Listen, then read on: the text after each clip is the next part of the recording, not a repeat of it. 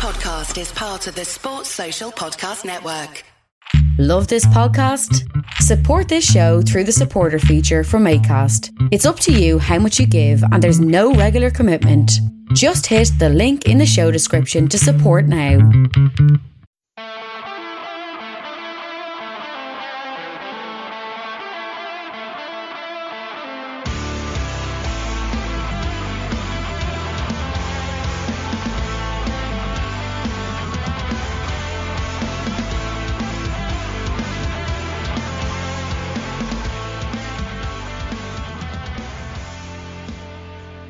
What's good, boys and girls? Two-Footed Podcast on Thursday, the 3rd of November.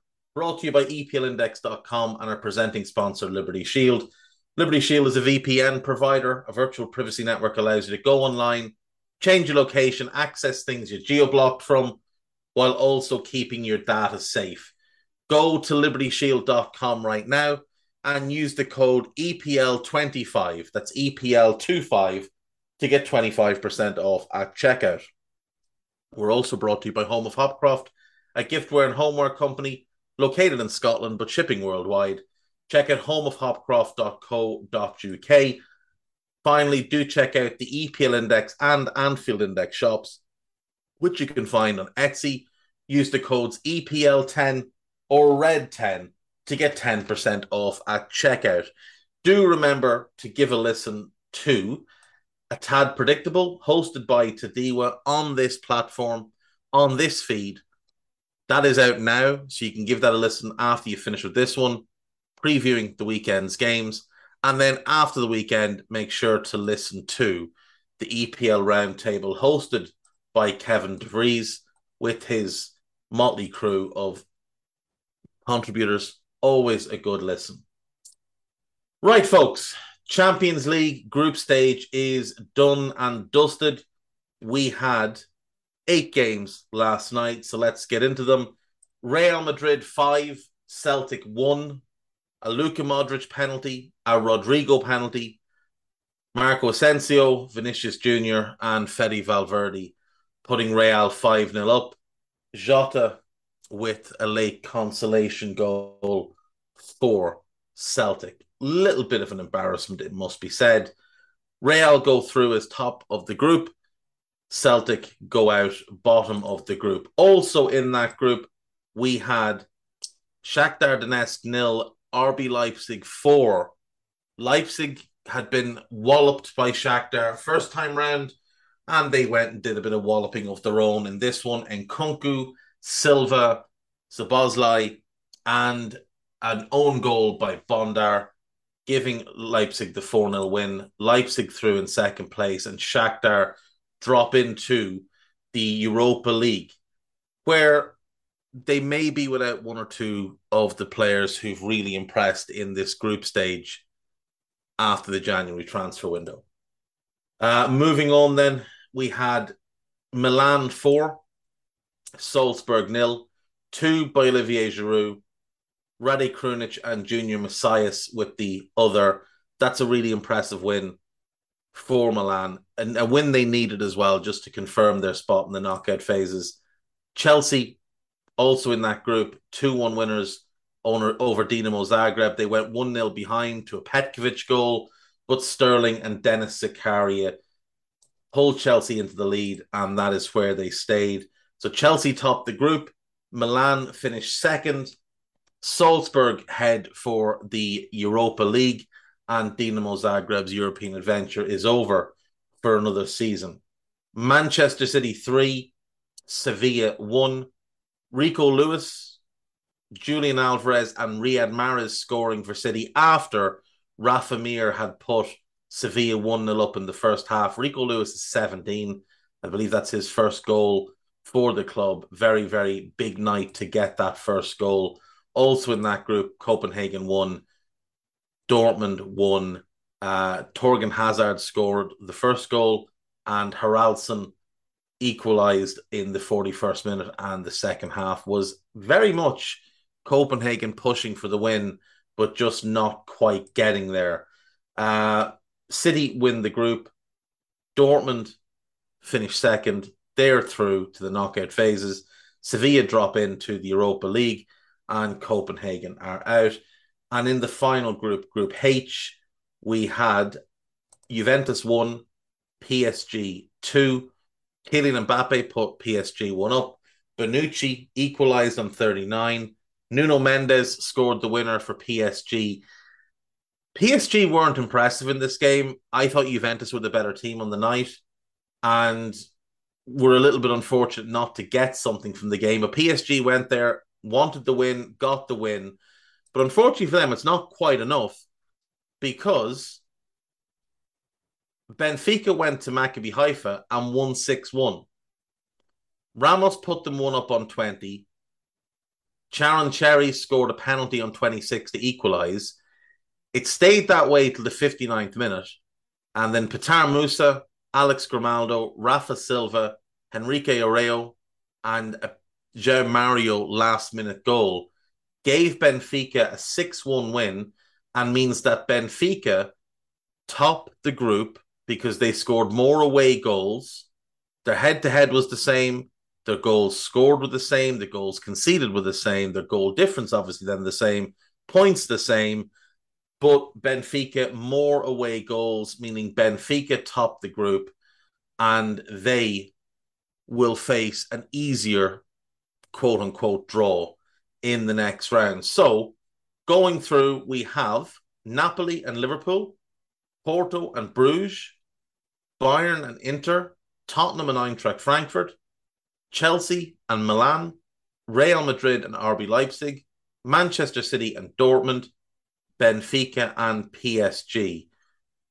Little bit of an embarrassing Champions League campaign for La Liga, with 3 of their 4 sides failing to progress, one of them finishing bottom of their group. 2 Portuguese teams topping their groups, very, very impressive. Sporting not qualifying for the next round, but heading into the Europa League, so not an overall disaster.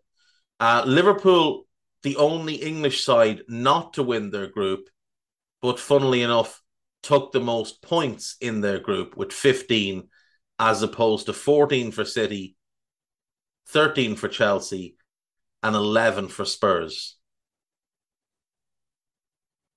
Should set us up with some really interesting round of 16 games. From an English point of view, Liverpool can face Porto, they can face Bayern, they can face Real Madrid, or they can face Benfica. City and Chelsea and Tottenham can all face Bruges, Inter. Sorry, let's start with Tottenham. They can face Bruges, Inter, Milan, Leipzig, Dortmund, or PSG. Chelsea can face all the same except Milan. They could face Eintracht instead. And City can face all the same except Dortmund, but they could face Milan or Eintracht instead. So Liverpool are likely to get the toughest draw of the 4, unless one of the English clubs gets really unlucky and draws PSG, who I think are probably the strongest of the second place teams along with Liverpool. But you would fancy at least 2 of the English sides to advance to the round of 8. Real can face any of the runners-up because no other Spanish club is through. The only one they can't face is Leipzig. Bayern can face any of the runners-up bar Inter and Dortmund. Porto can face any of the runners-up bar Bruges. Napoli, any of the runners-up bar Liverpool and Inter. Oh, and Milan, of course. I think Bayern can play Frankfurt either. Oh, Bayern can't play Frankfurt. That's a good shout. Unless their Europa League winner makes them different or something? No, it shouldn't do. It shouldn't do. So we have 4 English clubs, 3 German clubs, 3 Italian clubs, 2 Portuguese clubs, 1 Spanish club, and 1 Belgian club in the round of 16. And I think everybody would agree that Club Brugge are the most surprising team in the round of 16. Tonight, we have Europa League action. So in Group A, it's Arsenal versus Zurich and Bodo Glimt versus PSV Eindhoven. Arsenal are through. PSV are through. It just remains to be seen who tops the group and who goes into the knockout round where they have to face one of the teams that drops in from the Champions League. As things stand, you would fancy Arsenal to go directly into the round of 16 and PSV to welcome one of those Champions League teams. That's a late kickoff. That's an 8 p.m. kickoff. Also 8 p.m. kickoffs in Group B, where Fenerbahce and Rennes are both through. Again, don't know yet which team will go to the round of 16 and who will be in the knockout round. Dinamo Kiev at home to Fenerbahce. You would expect Fenerbahce to get the win there because Dinamo have been awful. Rennes at home to Larnaca. Again, you'd expect Rennes to win, and then that will probably come down to goal difference between them and Fenerbahce. Group C, also a late kickoff. Real Betis are top, and they're through to the round of 16. It's between Ludogorets and Roma for the spot in the knockout round. Roma are home to Ludogorets tonight, so that's a big game. And then Betis are home to HJK. The loser of the Roma Ludogorets game ends up in the Conference League. Same thing with all the other groups, obviously. At the moment, Larnaca looking likely to go to the Conference League and Bodo Glimt looking likely to go to the Conference League as things stand. If Ludogorets Roma ends in a draw, Ludogorets go through and Roma are Conference League bound. In Group D, we have Union Saint-Gilloise there through, and they will top the group. Union Berlin, second, and Braga third. Both those sides can still qualify for the knockout round, with the other going to the Conference League. Union Saint-Gilloise face Union Berlin. That should be a good game. And then Braga face Malmo. You'd give Braga the advantage there because they've got the easier tie, but Saint-Gilloise might just rest everybody because they're already through. Real Sociedad currently top Group E. Manchester United are second. Sheriff Tiraspol are third. And Ammonia are bottom. This is the early kickoff, the 5:45. Real Sociedad at home to Manchester United. Sheriff Tiraspol at home to Ammonia. So you'd expect Sheriff Tiraspol end up in the Conference League, barring a really surprising result where Ammonia beat them 4-0 away. United likely to end up second and into the knockout round unless, 2-0. I think it's a 2-0 win they need. A 2-0 win they need to get past Sociedad and top the group. If they do that, they're in the round of 16 and Sociedad will face a Champions League team. Group F then, it is Lazio and Sturm Graz on 8 points, Feyenoord and Midtjylland on 5 points. Anybody could go through here. Midtjylland are home to Sturm Graz. Feyenoord are home to Lazio. So that is going to be a big game there. Again, they're both early kickoffs. Group G, again, on the early side. Right now, it's Freiburg top. They're through. They are guaranteed a place in the round of 16. Quarabeg and Nantes will fight it out for the place in the knockout round, the other going to the Conference League. Quarabeg face Freiburg at home. Nantes have to travel to Olympiacos, so you give Quarabeg the advantage there. And then finally, Group H, Ferencváros are top. They're through. Monaco, Trabzonspor, and Red Star Belgrade could all join them. And then obviously one other will head into the Conference League. Tonight it is Trabzonspor at home to Ferencváros, Monaco at home to Red Star. I think you'd give Monaco the likely advantage there. So that would mean Ferencváros probably top the group. If I'm not mistaken, they beat Monaco. Yeah, they beat Monaco. So they've got the better head-to-head record against Monaco with a win and a draw. So they would top the group if things stay the same. in terms of the positioning. In the Conference League, also on tonight, Group A, Istanbul, Besiktas and Fiorentina, they're both through. Remains to be seen who will top the group and go to the round of 16 and who will take on a Europa League team in the knockout round. Istanbul are home to Hearts. That's a 3:30 kickoff, I think, or a 4:30 kickoff. It's an early kickoff anyway. And ORFS are home to Fiorentina. In Group B, West Ham are through. They're top. They're guaranteed a place in the round 16. And it's between Silkeborg and Anderlecht. Silkeborg are home to Anderlecht tonight. West Ham are away to Steaua Bucharest. I can imagine Moyes is going to send a heavily rotated team out tonight. Group C, Villarreal through, guaranteed round of 16. Lech Poznan and Beersheva both have an opportunity to go into the knockout round.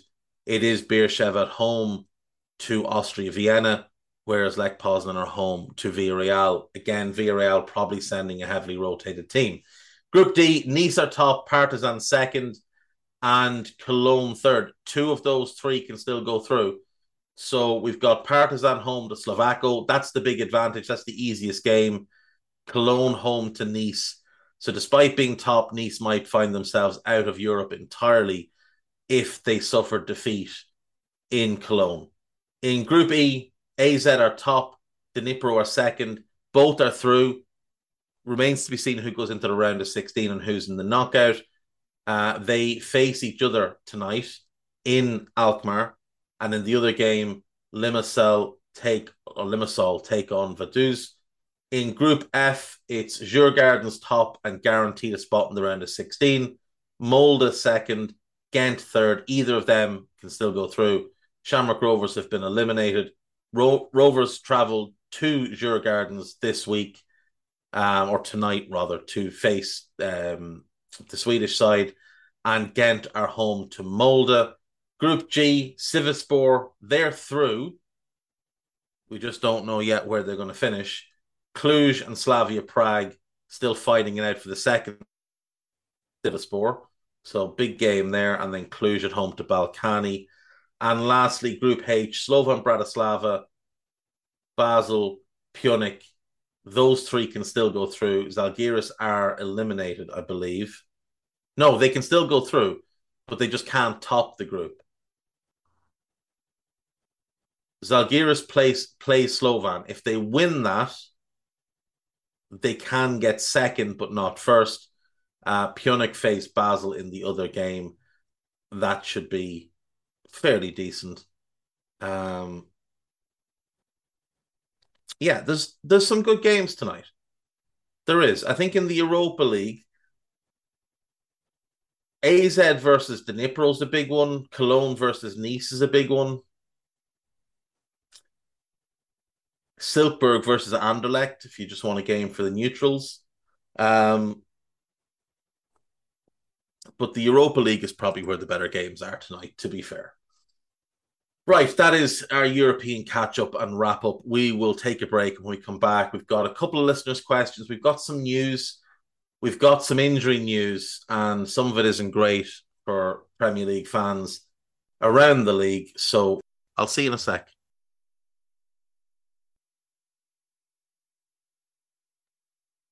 Right, welcome back. So let's get into some of this injury news. Heung-min Son is set to miss out this weekend and probably for the remainder of the games pre-World Cup, having to undergo surgery to stabilise a fracture around his left eye. Ben Chilwell could be out of the World Cup. He suffered a hamstring injury last night against Dinamo Zagreb, and those can take 4 to 6 weeks at a minimum to recover from. So we'll have to wait and see on that one. Denis Zakaria took a bit of a knock in that game as well, but he should be okay. Lucas Paqueta is back in training for West Ham. That's good news. This is bad news. Neeskens Cabano has suffered a ruptured Achilles in training this week. Fulham have announced and that is certainly, or almost certainly, his season over. He was playing quite well as well, which is disappointing for him, disappointing for the club, and at least he's not going to miss a World Cup, but that's a long road back. That's the type of injury players don't really recover from at times.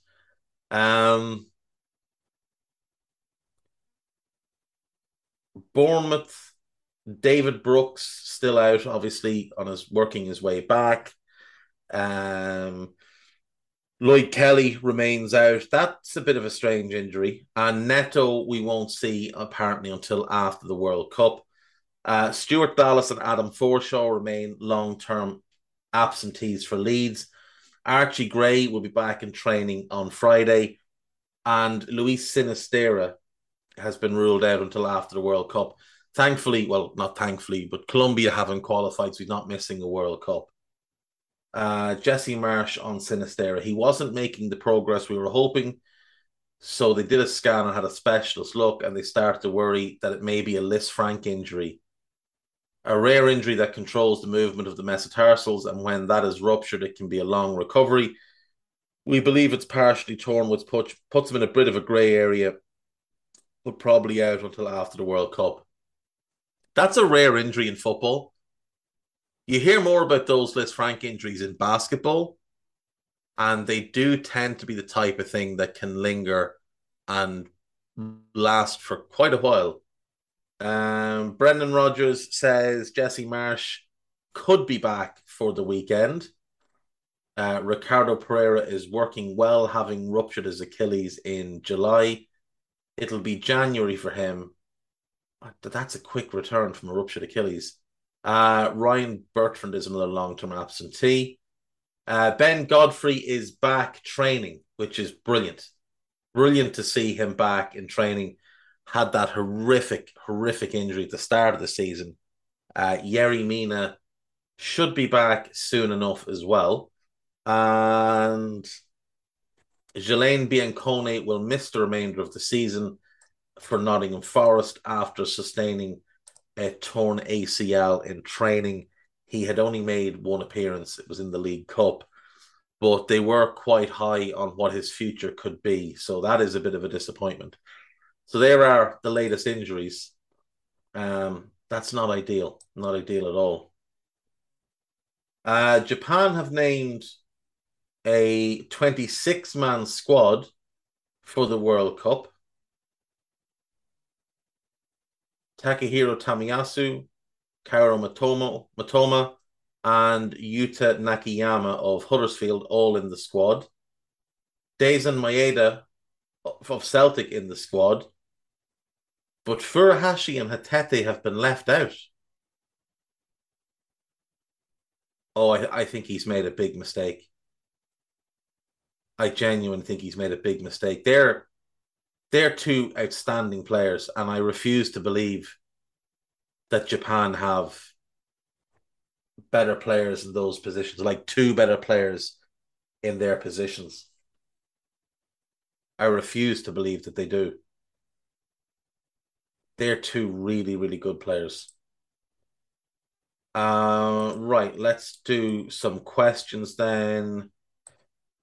Alex Sapopo, okay, wanted to get your thoughts on the Welcome to Wrexham project. Do you think it's an overall benefit to the club, fans, and city? What do you think of the progress so far, and what will be the blueprint to take a team from non-league to the Premier League on a similar budget? I mean, there isn't really a blueprint because nobody's really done it other than Bournemouth, and they didn't even go into non-league. I like it so far. I have to say, I really enjoyed the show. And I do think these two have real interest in making this work. I don't think they're going to get scared and run away. I do think they have interest in making this work. I think it's been great for the club because it's made Wrexham relevant again on a national scale and relevant to an extent they've never been on a global scale. I think it's given the fans something to believe in again. I think it's done wonders for the tourism industry in Wrexham. I could be wrong about that, but I'm almost certain I read something not that long ago that match day ticket sales are well up and that tourism into the city is up. So I think overall it's been certainly a positive. They finished second in the National League last year and lost in the playoff semi-final, I want to say. This season, they are again second in the National League, and they're 1 point behind Notts County. Notts County, another team I want to see back in the Football League. Chesterfield are 5 points behind Wrexham, and again, they are another team I'd like to see back in the Football League. They've got a good manager in Phil Parkinson who's done good work in different levels of the Football League. Like, he did good work at Colchester. I think he did quite well at Charlton. He did well at Bradford. Bolton didn't go great for him. Sunderland wasn't. Sunderland was a really bad time for anyone to take over. But I think he's done well at Wrexham since taking over. They've certainly not been scared to go out and spend some money. You know, you look at some of the players they brought in, they're paying Football League wages to the likes of Paul Mullen and Ollie Palmer, two lads that they brought in and convinced to drop down, two lads that they gave longer term contracts to, and two lads that will score boatloads of goals. The squad is of a largely decent age. You've got one forward player over the age of 30 and another and he is 30. You've got one who's 29. Your oldest midfielder is 29. They're all between 23 and 29 in that group. And in defence, you've only got, again, one player over 30. He's only 32, Ben Tozer, the centre-back. And the rest are between sort of 23 and 29. I think overall, the age profile of the squad is quite good. Like I say, they've been ambitious in going out and getting the likes of Palmer and Mullen, as was detailed on the Welcome to Wrexham show. They've got Jordan Davies there, who's a talented player, who came through the Wrexham Academy, went to Brighton. It didn't work out for Brighton. He went back to Wrexham, and he's been very good for them. I think they're doing it the right way. And I think what we will see in the coming years is funding into the stadium to reopen the side that has been closed for the last couple of years because it's decommissioned. It's their Kop, the Spion Kop. It's the capacity of 5,000, and I think they'll want to get it maybe demolished and rebuilt, but if not, they'll certainly get it reconstructed and get it back in action. And when they do that, you're talking about, say 4,000 to 5,000 there, 4,000 to 5,000 in the Wrexham Lager stand, nearly 3,000 in the Rexrent stand, and 3,500 in the Macroon stand, which is the newest stand at the stadium. So you're talking about potential capacity of around 15,000. At the minute, it's about 10,000. But with the Kop back open, it'll be about 50. And I think they'll be able to sell that out. I think they've brought good attention to the club. I don't think this is just silly rich Americans being silly rich Americans. I think, especially McElhenney, he's got a real passion for sport. I think most people that grow up in Philadelphia probably do, because it's a thriving sports city. You've got the 76ers, who are one of the better teams in the NBA, not so much this season. It's been a bad start, but you've got the Eagles this season, one of the best teams in the NFL. You've got the Phillies, who are in the World Series. You've got the Flyers, who they're okay. And you've got Philadelphia Union, who are in the MLS Cup final.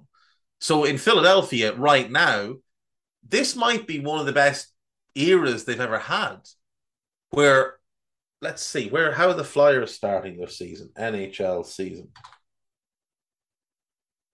table. Okay, so the Flyers aren't great. They're currently fifth in the Metropolitan Division in the Eastern Conference, which is a tough division. You've got the New Jersey Devils, the New York Rangers, you've got the Hurricanes, the New York Islanders, the Washington Capitals, the Pittsburgh Penguins, and the Columbus Blue Jackets. So, the Carolina Hurricanes. It's a tough division, but they're not great. But they're the worst team in Philadelphia right now, and they're kind of middling. They've won 5, lost 3, and had 2 overtime losses of their 10 games.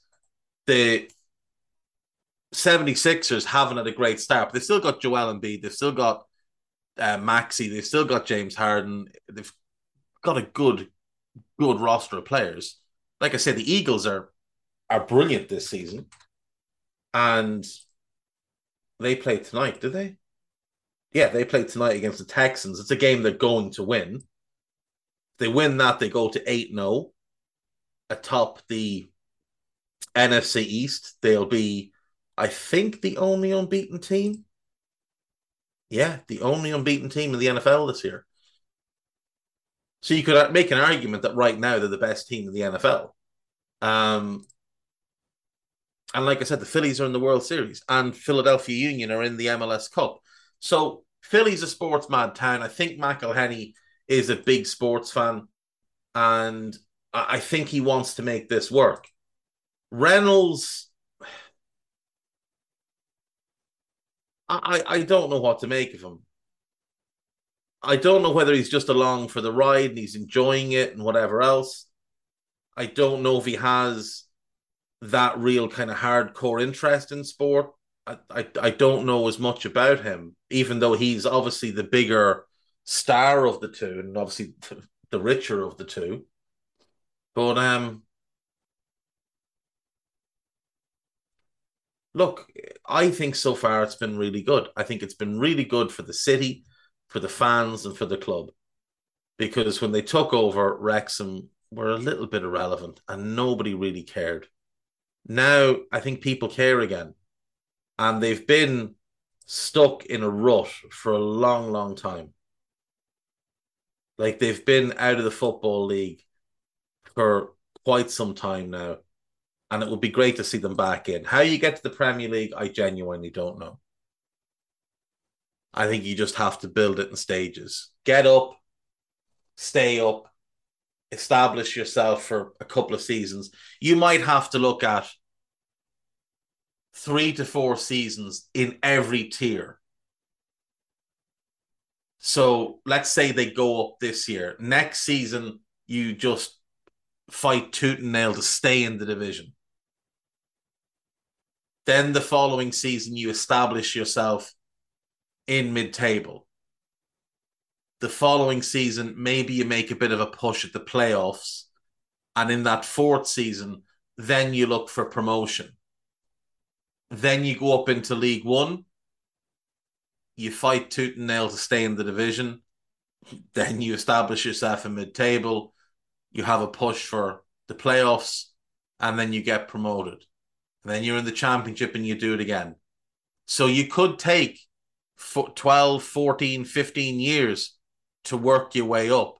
But if you're not going to spend ludicrous amounts of money, that's the only way to do it, is to sustainably and organically rise your way up through the leagues. The alternative is the Salford City approach. Now, they had a much lower starting point, obviously, but they financially doped their way up a couple of divisions. You can do it that way as well. I don't think McElhenney and Reynolds will do that as much. I know they spent big money for what is the Conference League, but I just don't see them doing that division after division after division, because I don't know that they have the money between them. I know they're obviously very wealthy, and Reynolds in particular is very, very wealthy, but they're not Peter Lim wealthy, who's the main backer of Salford City. They're not his level of wealthy. I don't even know that Ryan Reynolds is Beckham level of wealthy. He might be. There's an interesting thing. Now it's net worth, so you can't really base too much on it. Ryan Reynolds net worth roughly 150 million. I would bet that Beckham's is higher. David Beckham net worth 450 million. What's Neville's? About 25 million. But apparently his financial assets, this is according to an article last year, were up to 70 million, but he doesn't own the majority of all of those. He owns stakes in them. Who else is involved? Paul Scholes. His has got to be similar to Neville's, about 25 million. Giggs is the other one.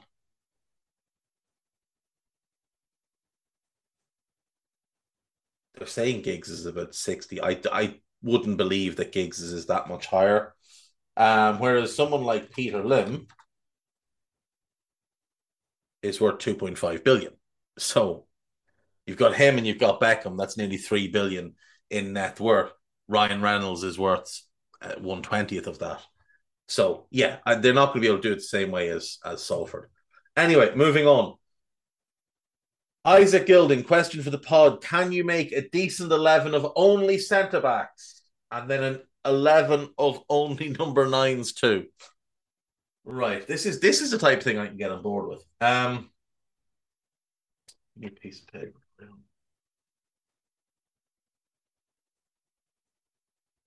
I've got 4,000 cards here. Most of them are empty, and everyone I pick up has something scribbled on it. There we go. Right. We want a decent 11 of centre backs. I'm going to cheat a little bit in this one. I'm going to put Maldini at left back. Is this modern day or all time? Do you know what? We'll do modern day. So I'm going to play Gvardiol as my left back. Right back.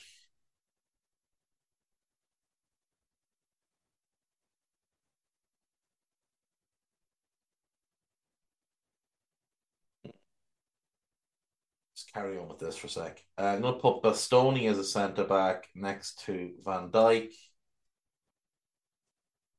And rounding out a back four, I'm going to go.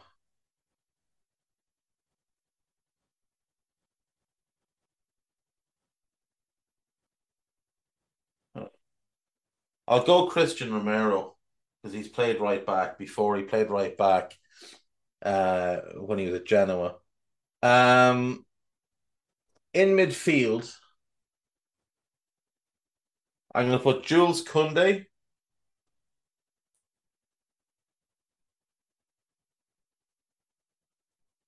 And David Alaba either side of my holding midfielder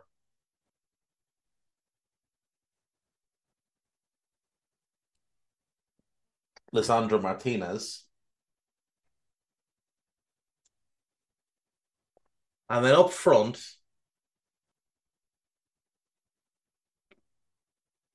I'm going to go with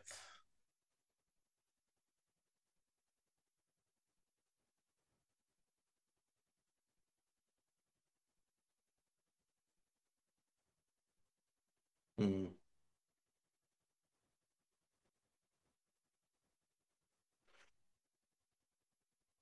going to play Rudiger because he does score quite a few goals. So I'm going to play him on the left of a front three for a bit of madness.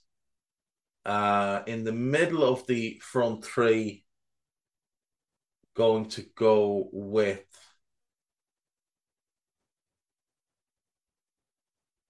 actually I'm going to play a one behind two. I'm going to put Joel Matip as my number 10, dribbler extraordinaire. I'm going to play Ruben Diaz as my other one because I like the idea of him hurling himself at crosses, which he will get from Gvardiol and Alaba down the left. Um, yeah, goalkeeper. I want an enormous unit, so it has to be Ibu Kanate. So you've got Kanate, Romero, Van Dijk, Bastoni, Gvardiol, Kunde, Martinez, Alaba, and then Matip behind Diaz and Rudiger. And a team of number nines.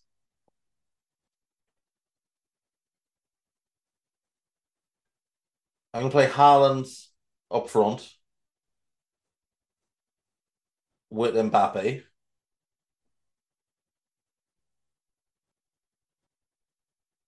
I'm going to play Darwin Núñez left wing.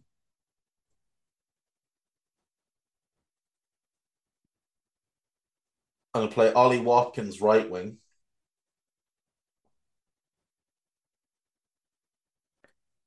I'm going to play Bobby Firmino in midfield.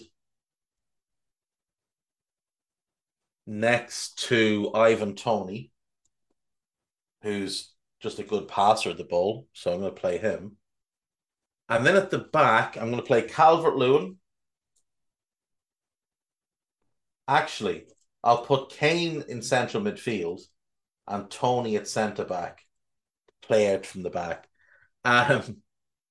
Left, right back is going to be Victor Osimhen. And left back,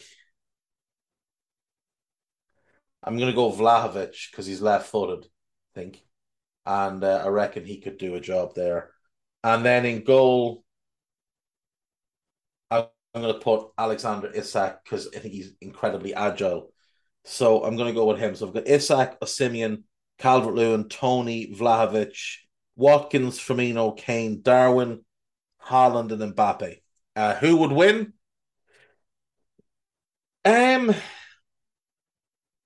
Probably the team of centre-backs because they know how to defend. And most of these attackers have no idea how to defend. So I think the centre-backs could defend better, probably progress the ball better as well because it's more natural to them. And I back them to score off a set piece. So I'll go with the team of defenders to win.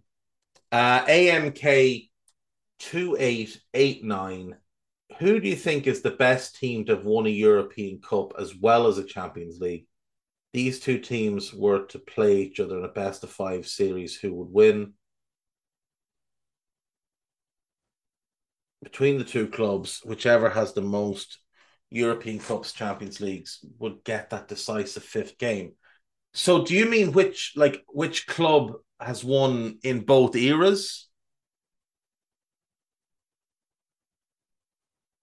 And their current teams, or I think he means that, like well, how you just explained it there. so a club that won. So Liverpool v Liverpool, for instance. So Liverpool 84 versus Liverpool 2019, kind of. I think so, yeah. All right, okay. Okay. So which team that won both and their best teams to win in either era? Okay, well, I'll do a few of these then because there's a bunch of them that have done it. So we'll start with Liverpool. So Liverpool's best European Cup winning team was probably 84. And their best Champions League winning team was 19. I would back the 84 team to beat the 19 team because I think they were better in midfield. I think when you've got the likes of Souness in midfield, I think you're just different class. You've got Dalglish and Rush up front. You've got Hansen at the back. I think I would back that team with the experience and mindset they had to beat the 19 team. Let's do Barcelona then.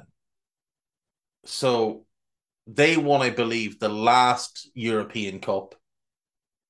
And then obviously they've won a bunch of Champions Leagues. I would certainly back the Guardiola managed 2011 team over the Cruyff managed 92 team. I think that would be to European Cup final. Let's see.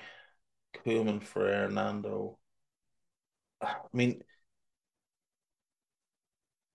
The 92 team had some great players like Laudrup and Stoichkov and Pep and Koeman. But I think you'd have to go with either the 2011 version or the Messi, Suarez, Neymar version. Now, the 11 version, the midfield was better. Obviously, the other team had the better attack. I think the defense was probably a little bit stronger with the Guardiola version. So I'd go with that one, and I would back them to beat because we're talking about 5 games here. I would back them to beat the 92 version. AC Milan, Saki's team that won back-to-back versus, do you go with one of Carlo's teams? Do you go with Capello's team? I've always preferred Capello's team, but Capello's team was a lot of the same players that had won under Saki. 1988. No, it's 1989. That's what I'm looking for. 89 and 90.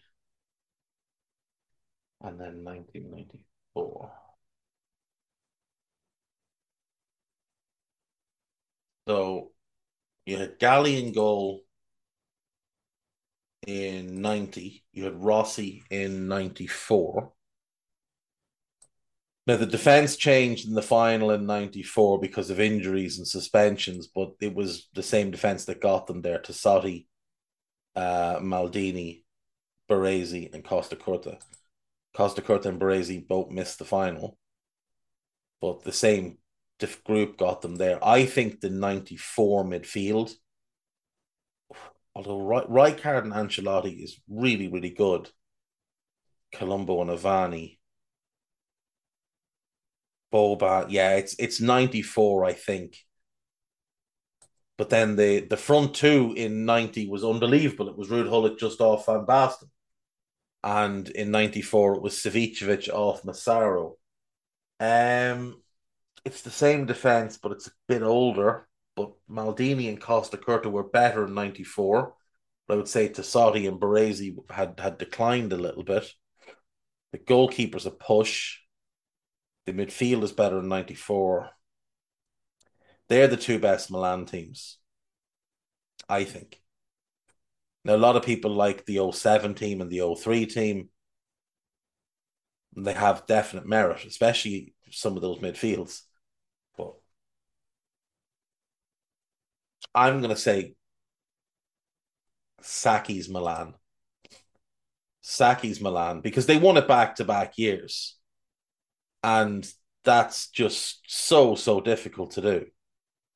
And it's the same 11. Galli in goal, Tassotti right back, Maldini left back, Costacurta and Baresi in the middle of the pitch, or the middle of the defense. You've got Colombo on the right. Now, Donadoni started in 89, was injured in 90, but he was a big part of how they got there. Yeah, it's the 89 and 90 team. It just is. That front two is spectacular. The midfield is really, really strong and well balanced, and it's the greatest defense ever constructed. So I'm going to take that team as the best team I think that ever won the European Cup. And if I look at the best team to win the Champions League, I think it's the 11 Barcelona team. 2011 Champions League final. Barca beat Manchester United. Their lineup is Victor Valdez, Dani Alves, Mascherano and Piqué at centre-back, Abidal at left-back, Busquets, Xavi, Iniesta, Villa, Messi, and Pedro. We do what people hate and do a combined 11. I think I'm taking Giovanni Galli. It's obviously Maldini. It's Costa Curta over Piqué. It's Baresi over Mascherano.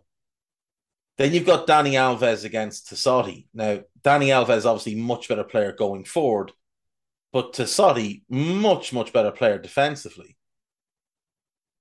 Maybe the best defensive right back ever, even over someone like a Lilian Thuram. And I don't think I'd break that defense up. In midfield, Rijkaard, I think, would be in with.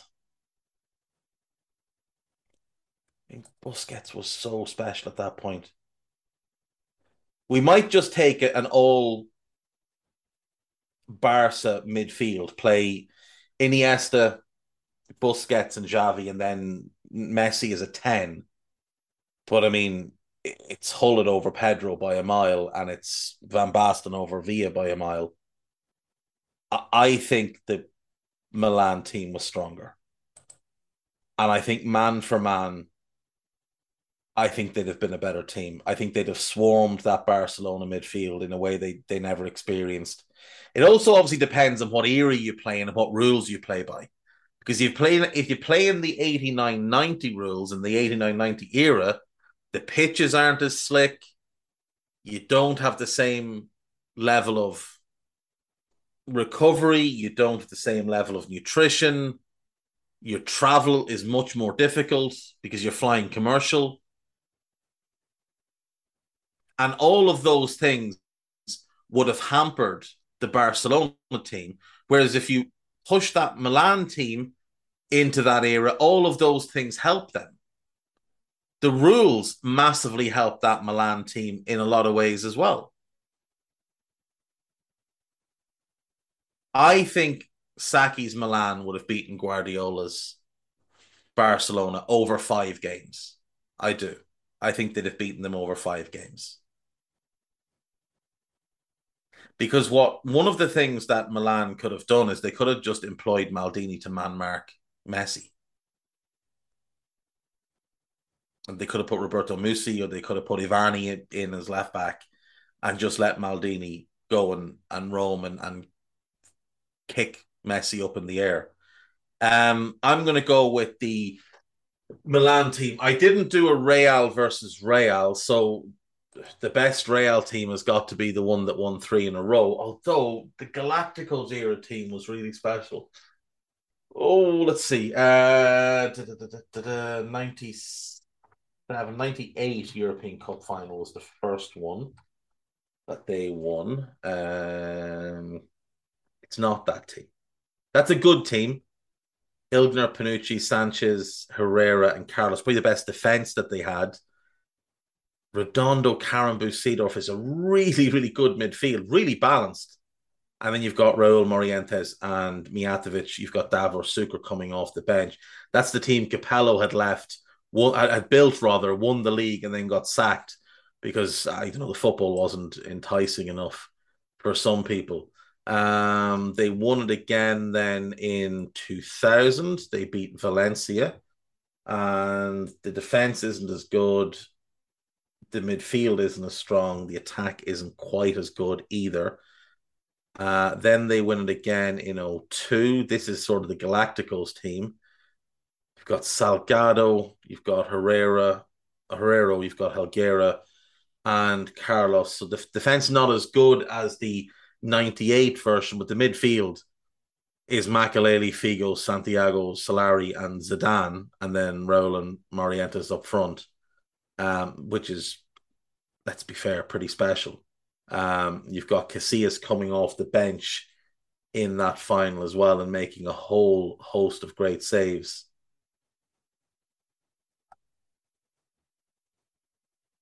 I would still lean towards the 98 version over that version. But I think if we're being fair, it has to be the 3 in a row, doesn't it? So take whichever, not the last year of it, because they did seem like they were running on empty that year. 2017.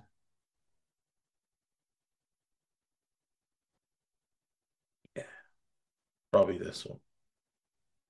We'll go 2017.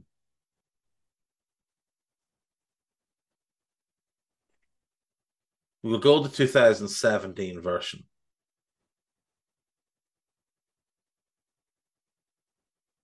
And their best before that. Oh,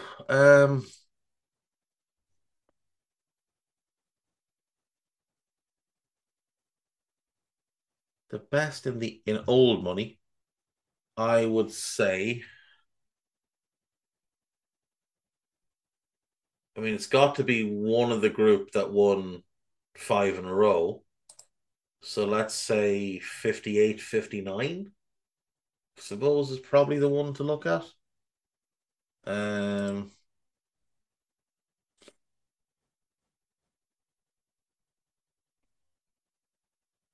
Stefano, Copa, Gento. Could be that one. What about 60? It's about 60 that added Puskas, but they'd lost Copa.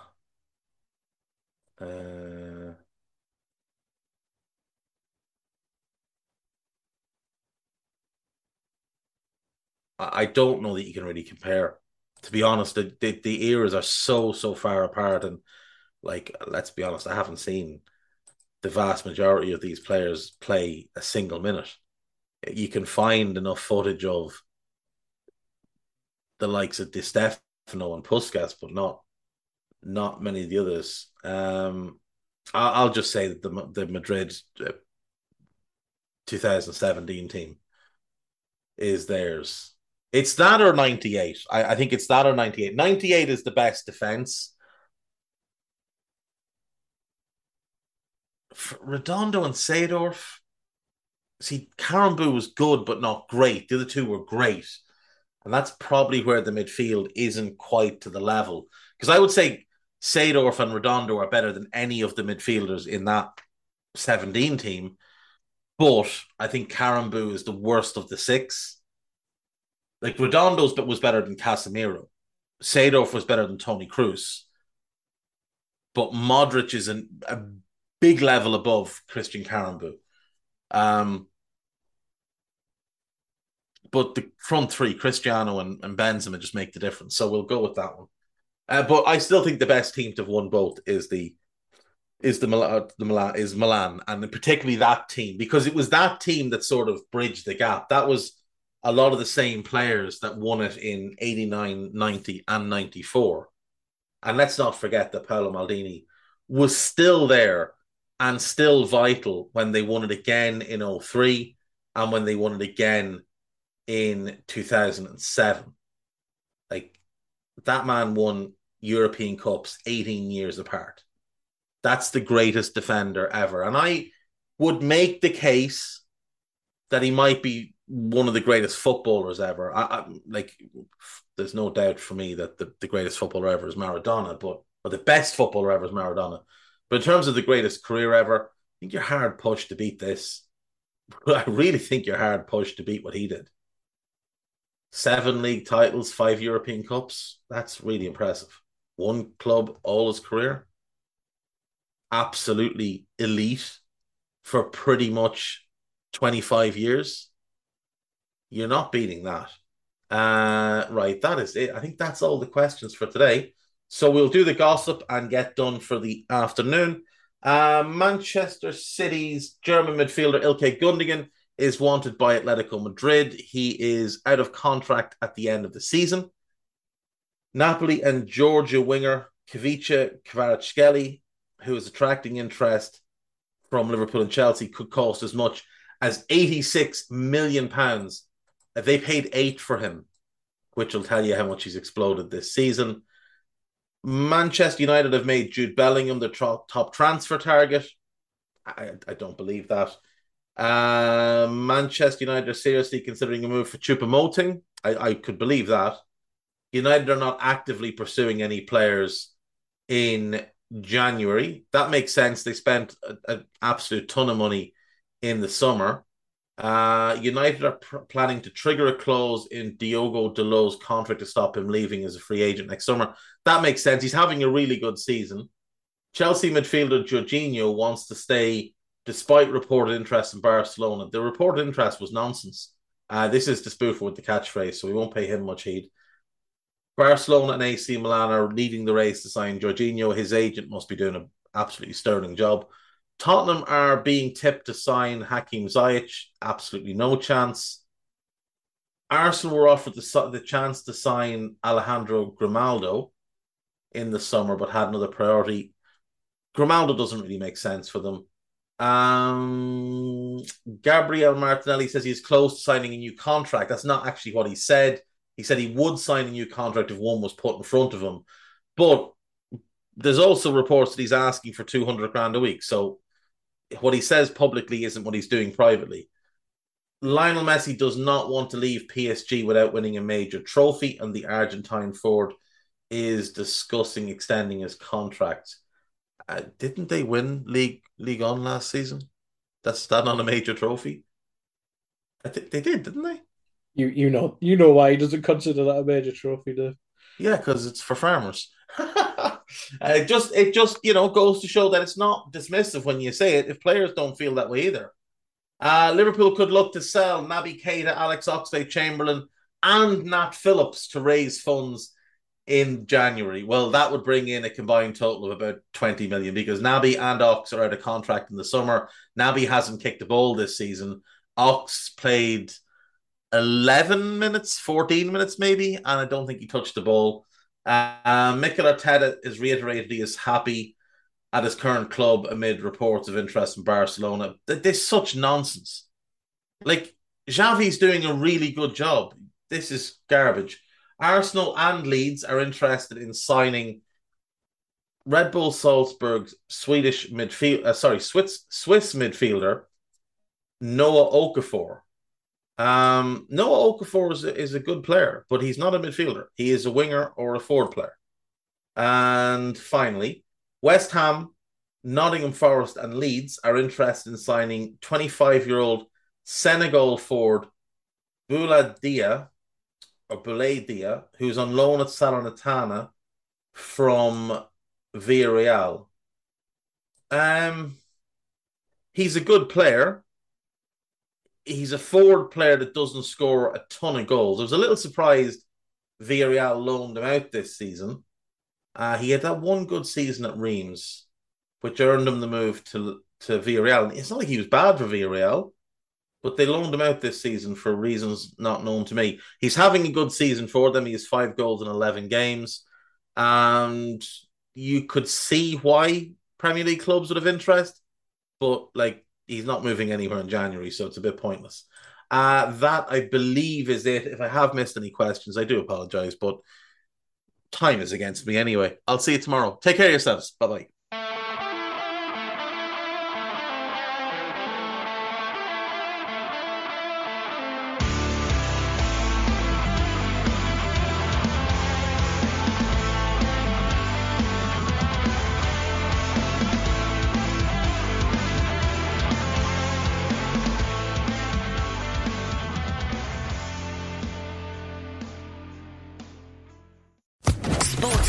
Podcast Network.